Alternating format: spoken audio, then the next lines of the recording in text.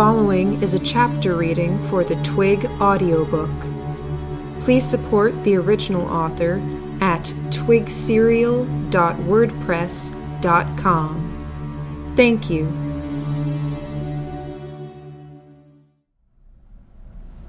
Chapter 2. Gordon had one arm while Lillian was dividing her focus between supporting my other arm, keeping us moving, and trying to examine me. It made for some uncomfortable stumbling and fumbling around, including some grazing touches of the burns, but I didn't want her to stop doing any of it. I bit my tongue and inside cheek and endured it, blinking my eyes to try to generate the tears I needed to clear my vision. I was mostly effective. Jamie was waiting outside, his book under one arm, our shoes and boots in the other hand. All the laces had been tied together, making for only one knot that he had to hold to carry them all. The bundle dropped from his fingers and landed in a puddle. I spotted my left shoe, on its side, in the puddle. "You're hurt," Jamie said. "You just got my shoe wet," I said. I started to point, then winced as skin pulled where the enzymes had eaten away a spot on my arm. I held back a cry of pain. My arms had taken the brunt of it. There wasn't a spot on the back of my arms where I could have laid a hand flat without touching something the enzymes had devoured. Some of the burns eclipsed my hands in size, and my arms weren't that large. My skin looked like a sock that was as much holes as it was fabric, and the flesh beneath was angry, a scalded red, with blood seeping out from crevices. More burns on a similar scale speckled my neck, one cheek, my side, my legs, and one foot. My clothes had absorbed the worst of it elsewhere, only droplets reaching through. "I saw through the window, but I didn't realize how bad it was," Jamie said. "I thought you all had everything in hand, but then Cy fell and I wasn't sure if I should go for help." "My shoe," I commented, managing to point this time around. Fixating on one thing made it easier to handle the pain. The wounds themselves didn't hurt, but the edges burned like fire. "Cy didn't fall. He took a fall. Wording," Gordon said. Jamie's expression switched from confusion to an accusing glance. Thinking that Gordon might be wrong didn't even cross his mind. "Why?" Jamie asked. "You got yourself badly hurt, you twit." "Did I?" I tried to exaggerate the surprise in my voice, and all the pain relief chemicals that my body was dosing me with made me sound even more exaggerated, my voice almost breaking. I added some sarcasm, for good measure. "Oh, I hadn't noticed. Thank you." Lillian spoke up. "It's nothing too dangerous. I don't like some of these spots on your side, but I don't think you're going to die from it. Not soon." "Not soon. That's the best we can hope for," I said. Jamie looked closer at one of the wounds. With Gordon still supporting me, and both Jamie and Lillian fussing, there were a few more accidental touches of the burns. One of the touches didn't actually hurt so much, but I played it up, flinching and letting a gasp out, if only to get them to stop. "Don't let him distract you," Gordon said. "He's trying to dodge the why question." "I'm trying to hurry this along," I said. "Priorities. Can I get medical attention, pretty please?" "Still dodging the question," Gordon observed. "Let's go," I said. "Wait, Jamie needs to pick up my shoe, which is getting soaked through. Then we can go. Maybe since Jamie won't stop touching me and make sure I'm okay, Jamie and Lillian can make sure I walk okay." Gordon looked me over, suspicious. "You'll tell us on the way, then?" "Assuming there's something to tell," I said. I felt the burning at my wrist get worse, and my little noise of pain wasn't intentional. I reached for my wrist, and Lillian slapped my hand away like I was a kid going for the cookie jar. For her benefit, I said, "Hurts." "Good," she said, sounding like a cross between the bossy older sister and a school teacher. "Maybe you won't do that again." She wiped at my arm, clearing away blood where it had welled out from the center of the burn. Where the blood had run through the edges of the scar, the trickle had left a faint pink line, spreading the enzyme around. "Sigh," Gordon said. "Gordon, I cut him off. There was a pause. I hesitated to call it tension. He wanted me to come to my senses. I wanted to wait long enough for his concern for my well-being to override his curiosity, which was bound to happen sooner or later. Tension implied something being stretched to a limit, but we were both being patient. I felt the burning sensation at my side getting worse, from a 6 to a 7 on the scale, and I was the one who caved in the end. I promise I'll tell you after, I said. He seemed to consider, rolling his head to one side then the other. Fine. Jamie, take over, Gordon said. Seems to want you for some reason.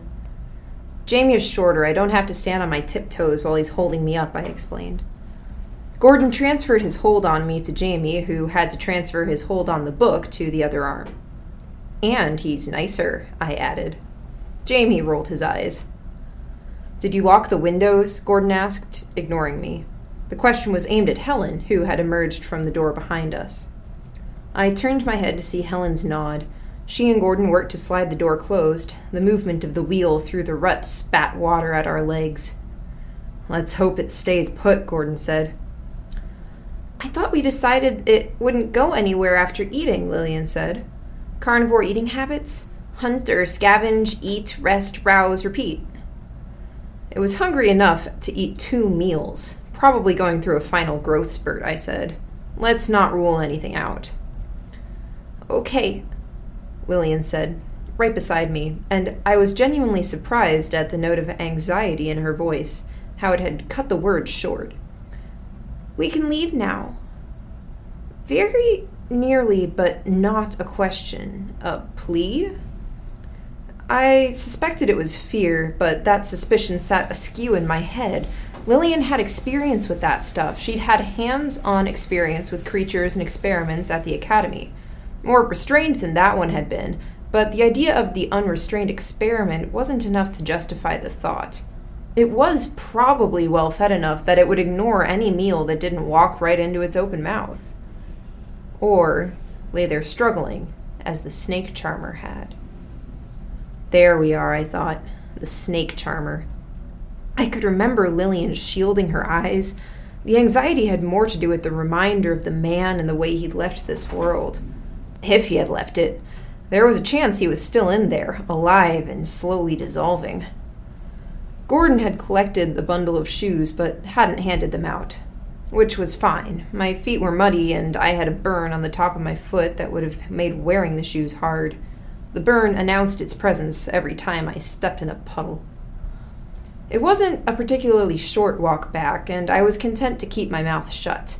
If I started talking, I might have started grunting or making noises in response to the pain. If I started whimpering, then Gordon might have started reminding me that I'd done this to myself. Instead, I focused on the future. The snake charmer had been handled. Were questions possible? What about my injuries? We're close to King, Jamie said, interrupting my thoughts. I realized Helen and Gordon were talking, with Gordon doing the lion's share. I'd tuned it out. Yeah, I noted. Busy street means head down, Jamie said, very patient.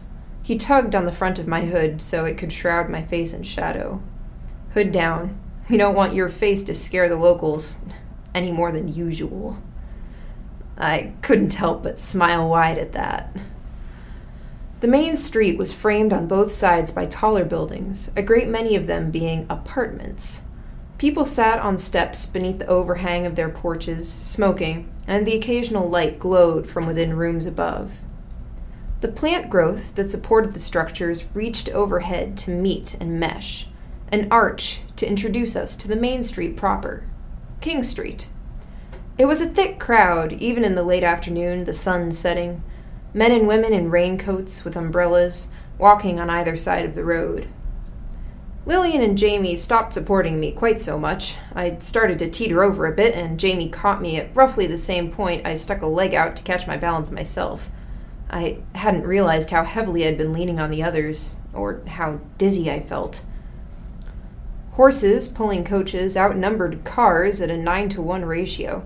Of those horses drawing coaches, only 1 in 5 were truly alive. The remainder were stitched. their hides patchwork, seams joined by a thick black thread or by metal staples with burns where they touched flesh. Were I able to see beneath the heavy raincoats, I would have seen the thick metal bolts that had been screwed into points down their spines. Live horses were an affectation, really. There was a convenience to them, as they didn't suffer from the water in the city where it always rained. They could be taken out hunting, and they had personalities. A horse could be a member of one's family. There was a lot to like. But the stitched horses, voltaic horses, if you asked someone who knew what they were talking about, they were cheap, they didn't get tired, and rather than food, they could be kept going by connecting wires to the bolts on their backs and waiting. When a stitched horse had done its work for the day, it could be placed in what amounted to a large closet. There were no rules for the road, but everyone found their way. Most people here knew most others. A lack of courtesy today could be paid by a lack of cooperation from others tomorrow. That wasn't to say there weren't idiots or disagreeable types who others paid no mind to, but it largely worked. Like the branches and plant growth, it amounted to a planned chaos. The exact shape and character of branches couldn't be decided in advance, but the key elements were given attention, the problematic ones pruned. The squat apartment buildings didn't have room for even stitched horses, which meant every essential service had been put within walking distance. Pubs, grocers, tailors, barbers, and the like. I raised my eyes. Looking down the length of King, I could see it rise at a gradual incline until it touched the perimeter of the academy itself. Radham Academy, to be specific. All things flowed from it, all things flowed to it. I imagined the same went for any academy. Stick one somewhere and people would collect to it like flies to a carcass. The advances and work that went hand in hand with an academy would bleed out in a very similar way, first to the city as a whole, then to surrounding regions. Jamie grabbed the tip of my hood and tugged down, forcing me to look at the ground in front of me. I'd been showing too much of my face. We moved as a huddle, and with our heads down and hoods up, we weren't much different from half of the street's occupants. My burns didn't earn me a second glance because I scarcely warranted a first one. I suspected that Gordon had chosen where he stood with the idea of shielding me from others' sight, for added assurance. I liked the thought. It made me wonder if any other people in the crowd were in similar straits. Ahead of us, a large shape loomed. It looked like the offspring of a deer or rabbit might, if their offspring was squeezed out too early. Not larger than one of the cars on the street, it was pink, with stretched skin, the translucent eyelids appearing bruised with how they let some of the darkness of the black eyeballs beneath leak through. Its head sat crooked, forcing it to see the way forward with only one of its two wide-set eyes. Its mouth hung open. Most prominent, however, were the legs. Not much thicker around than my leg, half again as long as the tallest man on the sidewalk was tall. The four legs ended in points, a single claw to each leg. Saddlebags were strapped to saddlebags to form chains that draped the thing like a peculiar sort of jewelry. As the coaches and cars on the road made way and cooperated, so did the people on the sidewalk. This, however, was motivated by discomfort and fear. Men and women gave the thing almost the entire sidewalk to itself. A woman led it on a fine chain, holding an umbrella overhead, though the creature's mass already helped shelter her from the rain. She was barely entering into her twilight years, but only the pale color of her once blonde hair suggested as much. Her face and body were young, and her clothes looked expensive, though they tended toward the simple. I very nearly tipped over again as Jamie let go of me and stepped forward to obscure the woman's view of me. Feeling as wobbly as I did was more than a little concerning, and a delay was the last thing I wanted. "Hello, Mrs. Thetford," Helen greeted the woman, smiling. "Helen!" Mrs. Thetford said, tugging on the chain to make her pack beast stop in its tracks. Her expression changed from an easy smile to shock. "Look at you! You look like something the cat dragged in." How apt, I thought. It's Sylvester's fault, Helen said. He pushed me, and I got wet. Of course she invents a lie that makes me look bad. I made a point of hanging my head to better conceal my injuries. I could see the crowd passing around and to either side of us. Sylvester! For shame! Mrs. Thetford said, and she used my name as a rebuke, and the way she said shame even made me feel a bit abashed over the deed I hadn't committed. You really should be nicer to girls. He really should, Helen said, and her tone was perfect. Just a little bit smug, chiding, but not so much of either that Mrs. Thetford would think less of her. And you, Mrs. Thetford said, reaching under Helen's hood to comb Helen's hair back with long fingernails. You should give some thought to keeping better company. I know you're loyal to your so-called brothers and sisters, but you could do so well if you devoted some time to others. Your caregivers have very nearly polished you into a diamond, and it would warm my heart to see you finish the transformation. Thank you, ma'am, Helen said, smiling, pretending to be a little shy. Not a lot, but enough to be humble. It means a lot that you think so well of me. If you decide that you would like to become more of a lady, I would be more than happy to introduce you to some people who could teach you the finer points. Music, dancing, etiquette. The same goes for you, Gordon. You're evidence that Helen here isn't a simple fluke. It would take more doing, but I think we could turn you into a proper gentleman with some tutoring. I might take you up on that offer, ma'am, Gordon said. Do, you should, the older woman said. She brushed Helen's cheek with her fingers. You're a dear. I would have you for myself if I hadn't already had my fill of raising children. For now, if it's all right, I'll have to content myself with getting home before it's dark. I'm looking forward to getting dry again, Helen said, sticking me with a look. Of course, now I feel bad for keeping you. You know where to find me if you would like those lessons. We hurried on. Rather than take the long route around to the sides, we passed under and between the legs of the pack beast that was carrying Mrs. Thetford's shopping. By the time we'd flowed back into the crowd, almost invisible, Helen's expression had gone flat again, her eyes cold. The smile was gone. She saw me looking. Are you upset? She said. Why would I be upset? I blamed you. I always get blamed. I'm used to it. She seemed to take that at face value. I might have pursued conversation, but it would have been purely for self-gratification, and I was feeling less and less like talking. My brain had apparently decided that the easiest way to handle what I was feeling was to declare that all of me hurt, and certain parts of me hurt enough that I was reconsidering my 1 to 10 scale of pain. If I focused on any one part of me too much, it quickened. All that in mind, I was very glad to see the orphanage.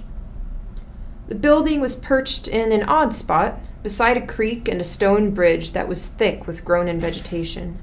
The land by the riverbed was stony, uneven, and threatened to be damp, discouraging building efforts, but the building itself had been here long before the academy, serving as a home for shepherds when Radham had only been a few buildings set around a crossroads.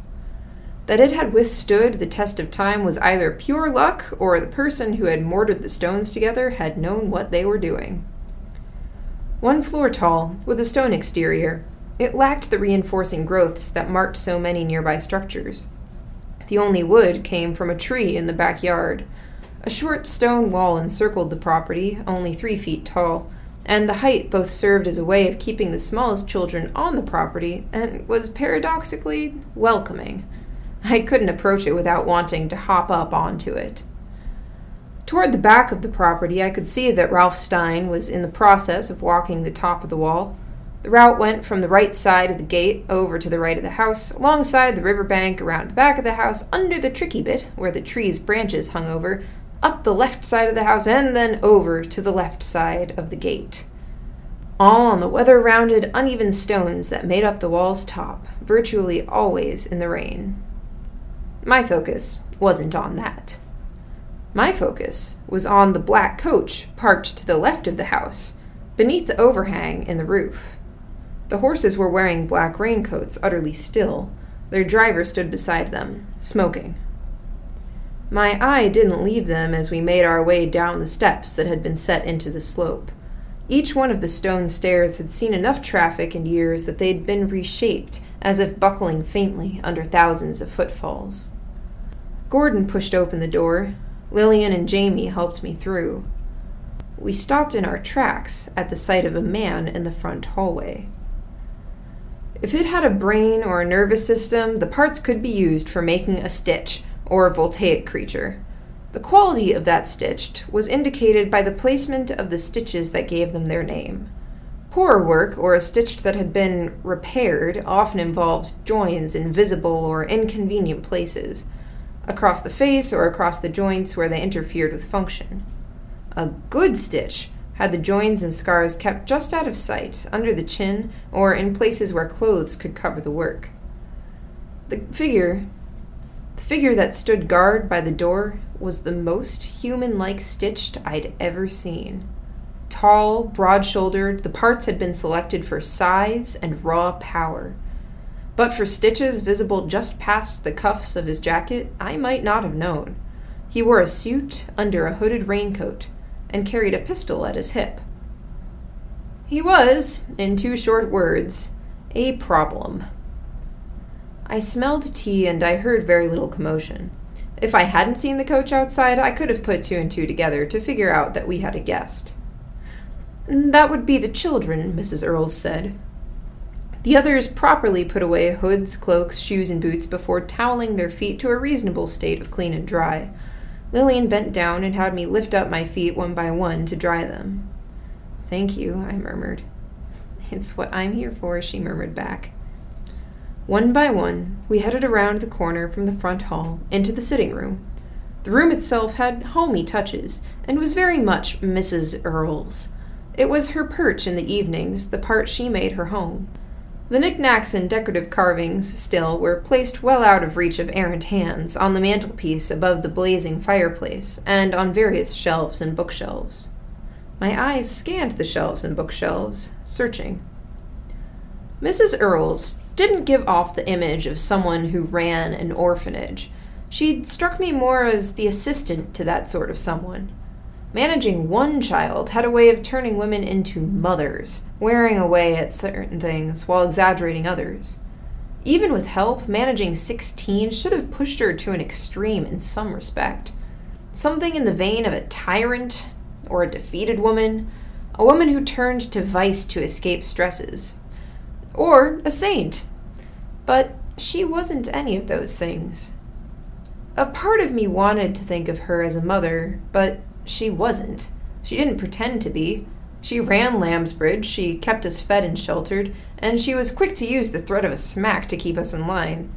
Even though I'd been a recipient more than once, I could appreciate that she didn't hesitate in that respect. I had to live with 15 others, and if they were allowed to run rampant, I faced more grief than I did dealing with the occasional rap to the knuckles. Mr. Hale, by that same token, was almost, but not quite, my father. He frowned as he saw me, immediately taking in details that more than 100 people in the busier part of the city had failed to spot.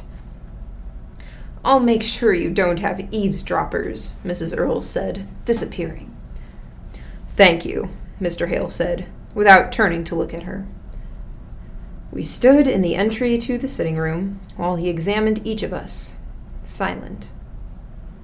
He was an older man, 60 or so, as far as anyone's age could be pinned down with certainty. He hadn't prettied himself up or taken advantage of Radham Academy's resources to remove wrinkles or revitalize his hair. His hair was gray and waxed back away from his face, and his wrinkles cut so deep into his face that I could have imagined them as cross-hatching done with a scalpel. He wore a doctor's coat indoors, the fabric thick, dyed black so that it wouldn't show any blood stains. His gloves had been pulled off, and the ends were sticking out of one pocket. A collection of files were already tucked under one arm. "The other children are accounted for. I'll be in the kitchen where I can intercept anyone coming your way," Mrs. Earls said. "Thank you," he said. She retreated, leaving us alone.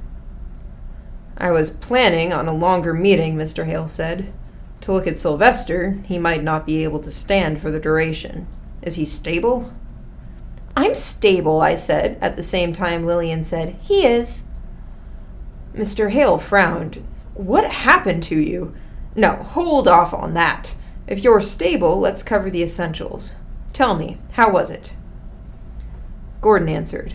"Our target's second experiment is in one of the warehouses off to the southeast of King. Sleeping off a meal, we're hoping. It's there with all the notes. As for the target, he's... "In his experiment," I said, managing a smile. Mr. Hale didn't smile back. "I don't understand. Clarify?" "Dead," Gordon said. Swallowed. "Complications?" We collectively uttered a chorus of no's and shook our heads. I glanced at the back of Jamie's head, saw the faintest hesitation before he joined us in shaking his head. "What happened to Sylvester?" "The snake charm... our target, he arrived, forcing us to hide. He found me in my hiding spot purely by chance and took me hostage. Sylvester distracted him and was splashed with... enzymes," I said. "Splashed with enzymes during the altercation that followed." "I did what I could," Lillian said. "Neutralized the spread with counteragents our target had on hand." Mr. Hale nodded. "Good. Lillian, I believe this marks your third assignment with the group." "Yes, sir." "Would you do another?" I didn't miss the hesitation on Lillian's part. I tried to view things through her eyes, seeing the man get swallowed. The horror. "I would, sir," she decided. "Good. You'll continue to have my support at the academy, then. If you don't find all doors are open and all resources available to you, let me know. Your tuition will continue to be waived." "Thank you, sir." That takes care of the, what did you call him? The snake charmer? Now, unless there's anything else, I should look after Sylvester there. There was a jumble of no-sirs from the others. He crossed the room, and the others were quick to get out of his way. I used the opportunity to move to one side, further into the sitting room, and scanned the shelves. There. Mrs. Earls didn't keep matches close to the fireplace, and she didn't keep them where the smaller children could get them. Even for me, it would require that I stand on my toes and reach high overhead. The problems that came with being small. Mr. Hale was talking while he found and put on his boots.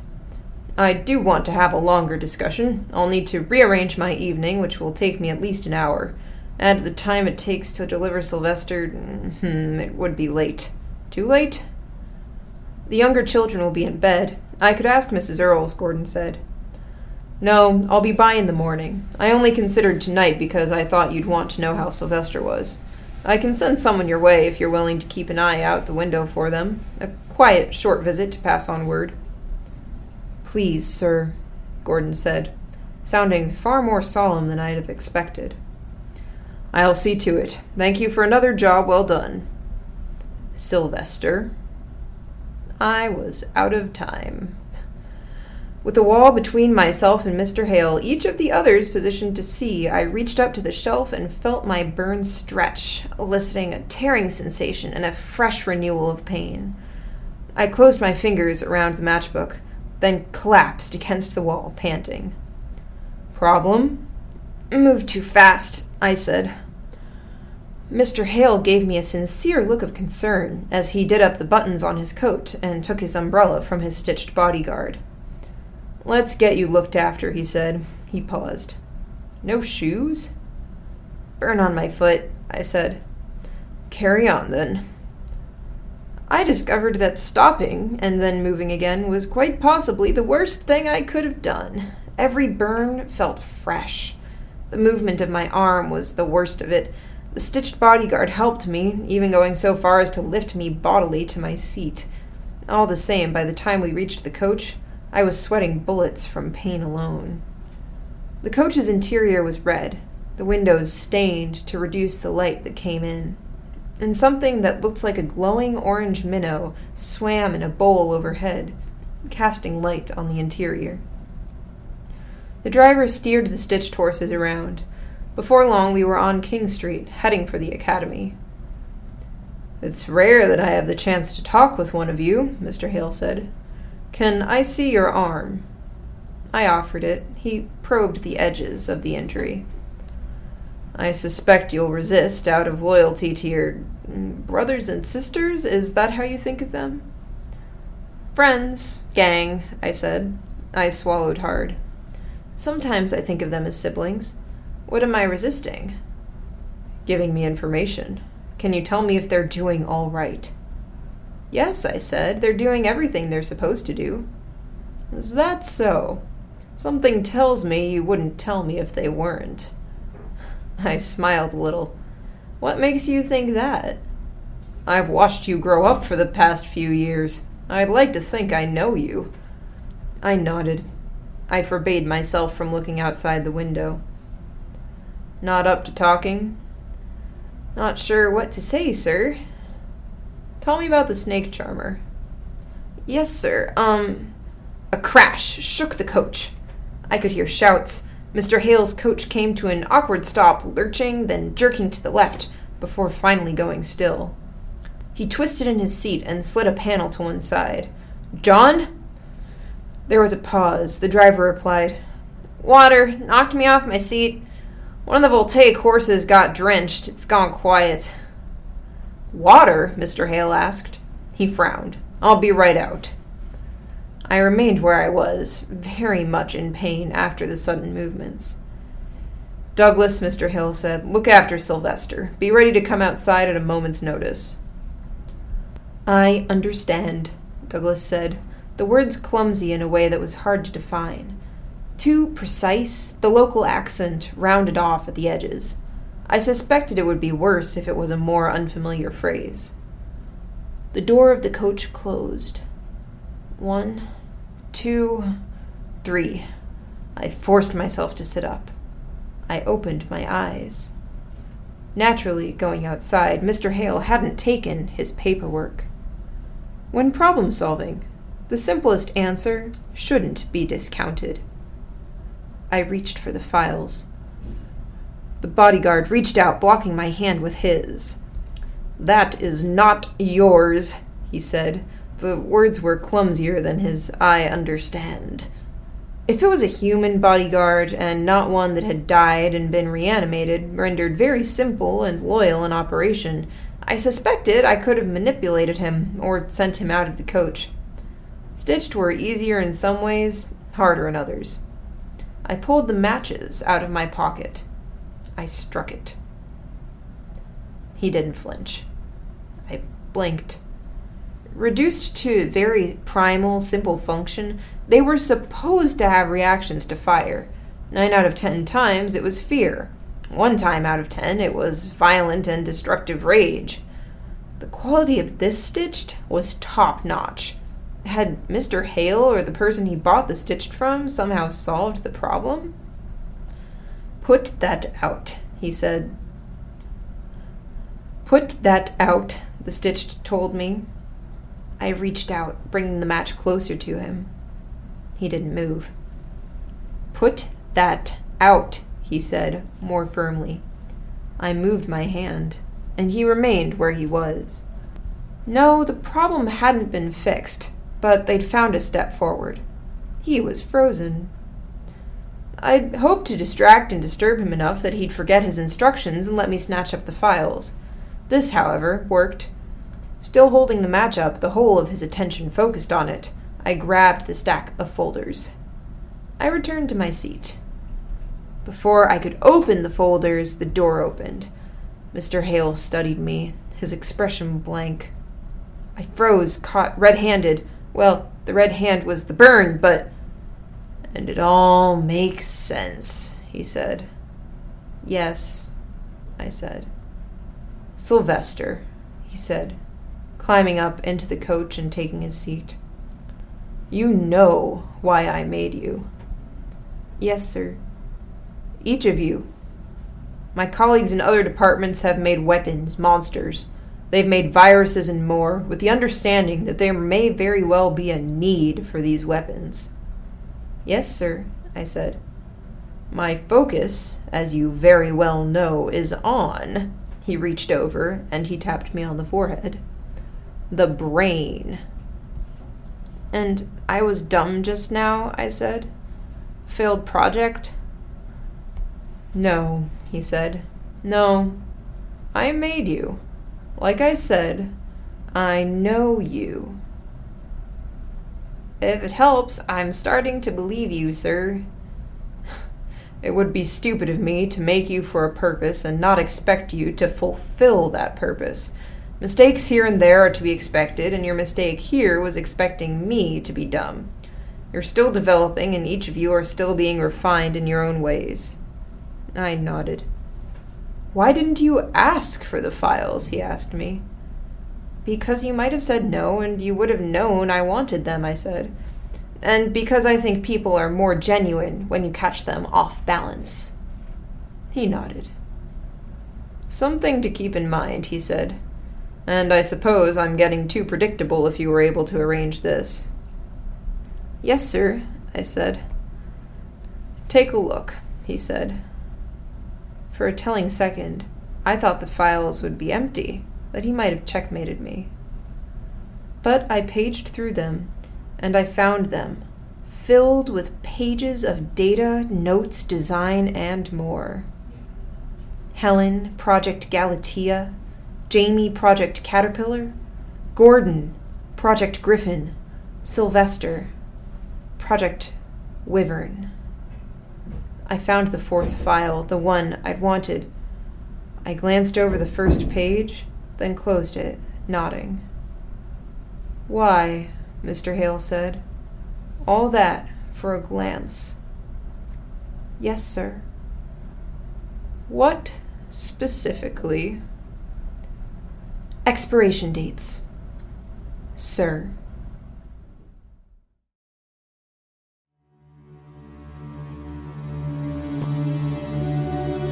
You just finished listening to a chapter from Arc 1, Taking Root, from the web serial Twig by J.C. McCrae. The introduction and closing music for this arc is Ossuary 1, A Beginning, by Kevin MacLeod at incompetech.com, licensed under Creative Commons.